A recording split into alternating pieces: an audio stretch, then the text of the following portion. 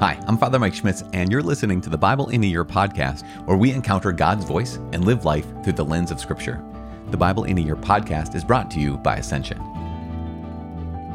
Using the Great Adventure Bible timeline, we will read all the way from Genesis to Revelation, discovering how the story of salvation unfolds and how we fit into that story today. This is day 19, so let's keep on going. Today we're reading actually only one chapter of Genesis chapter 37.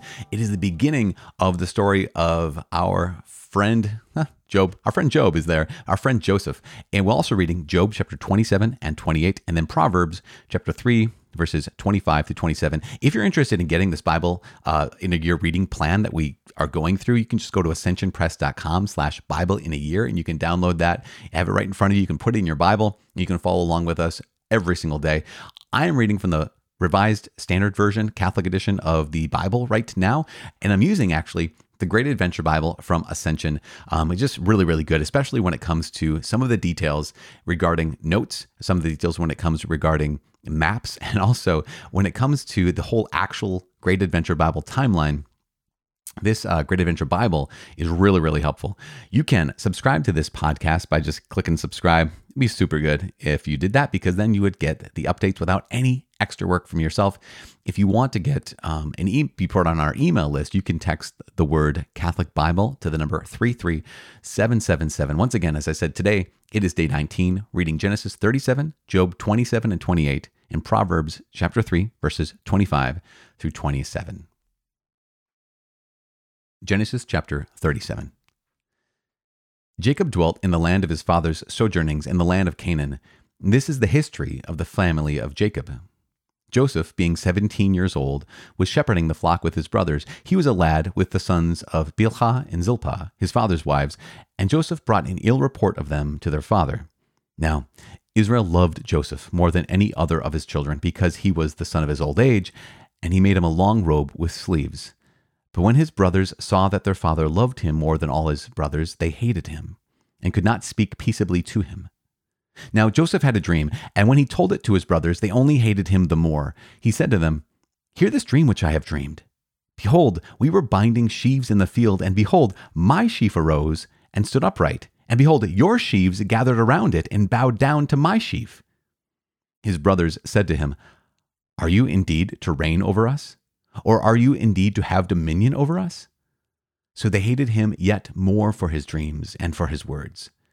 Then he dreamed another dream, and he told it to his brothers and said, "Behold, I have dreamed another dream, and behold, the sun, the moon, and 11 stars were bowing down to me."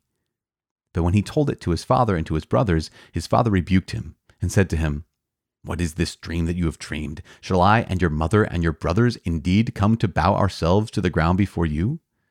And his brothers were jealous of him. But his father kept the saying in mind. Now, his brothers went to pasture their father's flock near Shechem, and Israel said to Joseph, "Are not your brothers pasturing the flock at Shechem? Come, I will send you to them." And he said to him, "Here I am." So he said to him, "Go now, see if it is well with your brothers and with the flock, and bring me word again." So he sent him from the valley of Hebron, and he came to Shechem. And a man found him wandering in the fields, and the man asked him, "What are you seeking?" "I am seeking my brothers," he said. "Tell me, I beg you, where are they pasturing the flock?" And the man said, "They have gone away, for I heard them say, 'Let us go to Dothan.'" So Joseph went after his brothers and found them at Dothan. They saw him afar off, and before he came near to them, they conspired against him to kill him. They said to one another, "Here comes the dreamer.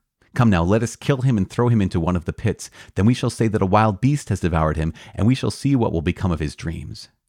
But when Reuben heard it, he delivered him out of their hands, saying, "Let us not take his life." And Reuben said to them, "Shed no blood. Cast him into this pit here in the wilderness, but lay no hand upon him, that he might rescue him out of their hand to restore him to his father." So when Joseph came to his brothers, they stripped him of his robe, the long robe with sleeves that he wore, and took him and cast him into the pit. The pit was empty. There was no water in it. Then they sat down to eat, and looking up they saw a caravan of Ishmaelites coming from Gilead with their camels bearing gum, balm, and myrrh on their way to carry it down to Egypt. Then Judah said to his brothers, "What profit is it if we slay our brother and conceal his blood? Come, let us sell him to the Ishmaelites, and let not our hand be upon him, for he is our brother, our own flesh." And his brothers heeded him. Then Midianite traders passed by, and they drew Joseph up and lifted him out of the pit and sold him to the Ishmaelites for 20 shekels of silver, and they took Joseph to Egypt. When Reuben returned to the pit and saw that Joseph was not in the pit, he tore his clothes and returned to his brothers and said, "The lad is gone, and I, where shall I go?" Then they took Joseph's robe and killed a goat and dipped the robe in the blood, and they sent the long robe with sleeves and brought it to their father and said, "This we have found. See now whether it is your son's robe or not." And he recognized it and said, "It is my son's robe. A wild beast has devoured him. Joseph is without doubt torn to pieces." Then Jacob tore his garments and put sackcloth upon his loins and mourned for his son many days. All his sons and all his daughters rose up to comfort him, but he refused to be comforted and said, "No, I shall go down to Sheol to my son mourning." Thus his father wept for him. Meanwhile, the Midianites had sold him in Egypt to Potiphar, an officer of Pharaoh, the captain of the guard.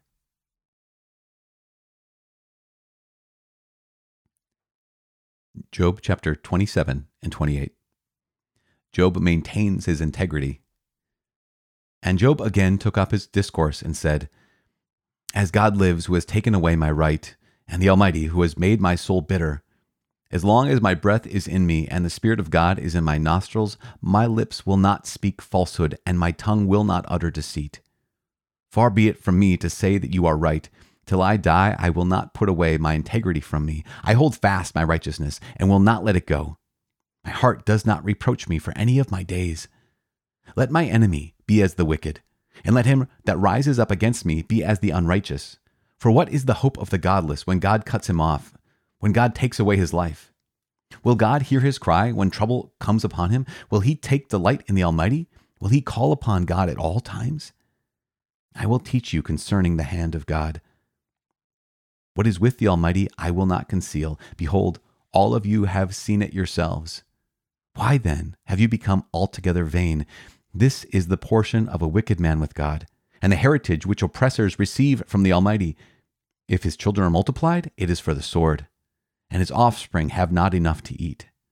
Those who survive him the pestilence buries, and their widows make no lamentation. Though he heaps up silver like dust, and pile up clothing like clay, he may pile it up, but the just will wear it, and the innocent shall divide the silver. The house which he builds is like a spider's web, like a booth which a watchman makes. He goes to bed rich, but will do so no more when he opens his eyes and his wealth is gone. Terrors overtake him like a flood. In the night a whirlwind carries him off.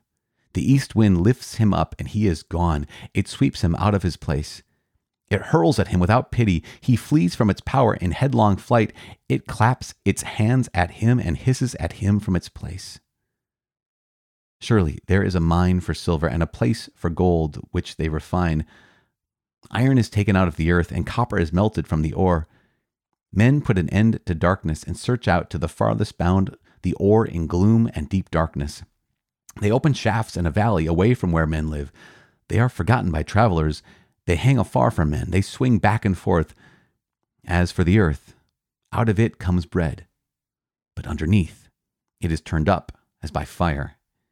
Its stones are the place of sapphires, and it has dust of gold. That path no bird of prey knows, and the falcon's eye has not seen it. The proud beasts have not trodden it. The lion has not passed over it. Man puts his hand to the flinty rock and overturns mountains by their roots. He cuts out channels in the rocks, and his eye sees every precious thing. He binds up the streams so that they do not trickle, and the thing that is hidden he brings forth to light. But where shall wisdom be found? And where is the place of understanding? Man does not know the way to it, and it is not found in the land of the living. The deep says, "It is not in me," and the sea says, "It is not with me." It cannot be gotten for gold, and silver cannot be weighed as its price. It cannot be valued in the gold of Ophir, in precious onyx or sapphire. Gold and glass cannot equal it, nor can it be exchanged for jewels of fine gold. No mention shall be made of coral or of crystal. The price of wisdom is above pearls. The topaz of Ethiopia cannot compare with it, nor can it be valued in pure gold. From where does wisdom come? And where is the place of understanding? It is hidden from the eyes of all living and concealed from the birds of the air. Abaddon and Death say, we have heard rumor of it with our ears. God understands the way to it, and he knows its place. For he looks to the end of the earth and sees everything under the heavens.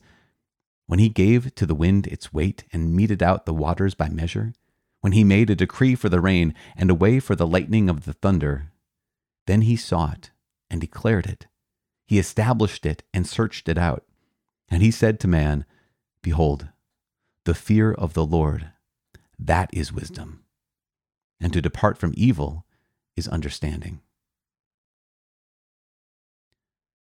Proverbs chapter 3, verses 25 to 27. Do not be afraid of sudden panic, or of the ruin of the wicked when it comes. For the Lord will be your confidence, and will keep your foot from being caught. Do not withhold good from those to whom it is due, when it is in your power to do it. God, you are good, and we give you praise. Thank you so much for your word. We ask that you please send your Holy Spirit to enliven our minds, to enliven our hearts as we belong to you more and more this day and every day. In Jesus' name we pray, in the name of the Father, and of the Son, and of the Holy Spirit.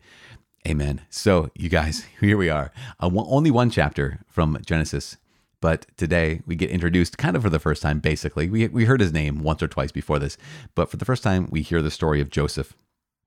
And he is beloved by Israel because he is the son of Rachel. And Joseph is not only that little brother, apparently, who is not necessarily entirely well liked by his brothers. Actually, I'm laughing about it, but at the same time, we realize this is the brokenness that happens. Gosh, is that like the key word? I've brought it up every day in our journey of these last 19 days in the scripture, is the word brokenness. But here's what we have. We have Joseph being 17 years old. So his older brothers are quite older, quite a bit older. They can be. And what happens is, because Israel loves their little brother more than them, here is jealousy. Here is envy. And this is kind of the key, isn't it? When there is something unjust, at first we're maybe righteous in noting that this is wrong. This isn't how it should be. But then something can happen and something can twist inside of us where we're not merely fighting for justice anymore, but now we're fighting for, fighting out of a place of resentment, fighting out of a place of jealousy or envy. And that's what we see happen. You go from a place where, like, okay, here's our little brother who, I mean, gosh, at this point, he's the youngest son. At this point, he's the 11th. So Benjamin hasn't been born yet, as far as we know. And here is, because later on, Joseph's going to find out, oh, there's a little brother named Benjamin. I didn't even know him. His brothers go from this place of Joseph, who is not going to have a lot of power. He's not going to have a lot of authority. He's not the firstborn. He is the 11th born. And yet, because of this distortion, because of this jealousy that turns to envy, that turns to resentment, there seems to be no stopping what we will do when we feel resentment. When we feel that someone else has something that we believe is ours. Because that, in so many ways, is the root of resentment. When we believe someone else has something that we believe is ours, or should be ours. In this case, it was their father's love. So they're not wrong. They're not wrong, but they are wrong in choosing to be resentful. And that resentment leads them to the place where they're literally willing to kill, to murder their youngest brother, a 17-year-old. And you think, I would never do that. I could never get to that place. And yet, jealousy distorted into envy, distorted into resentment, could lead us to do anything. And so as we just read this story, one of the things we do, we pay attention to the brokenness, not to say, oh my gosh, I can't believe they were so broken back then. We read these stories so we know our family tree, but also so we know our own hearts. Because this is where God not only reveals his heart to us in his word, it also reveals our hearts to ourselves. Because we recognize that if I leave my jealousy unchecked, it becomes this envy that can become resentment, that can become deadly. And I don't want to be that kind of person. And I know that you don't want to be that kind of person. So what do? We say, okay, Lord, if that jealousy has come up, if the envy has taken root in my heart, if resentment, where I think that someone else has something that ought to belong to me, then what I need to do is I need to turn to you. I need to tell the truth. And that truth is that their life is a gift. And it is not something that I can say is owed to me. And in so many ways, the love of the people around us is not something that I can say is owed to me. When it is given, it just has to be received with gratitude. But it can't be something that is asserted or claimed or demanded. Just like this life. I can't believe that this life is something that is owed to me. It is merely something that I can, when it's given to me, I can receive it with gratitude. But I can't demand it. I can't force it. It is simply a gift.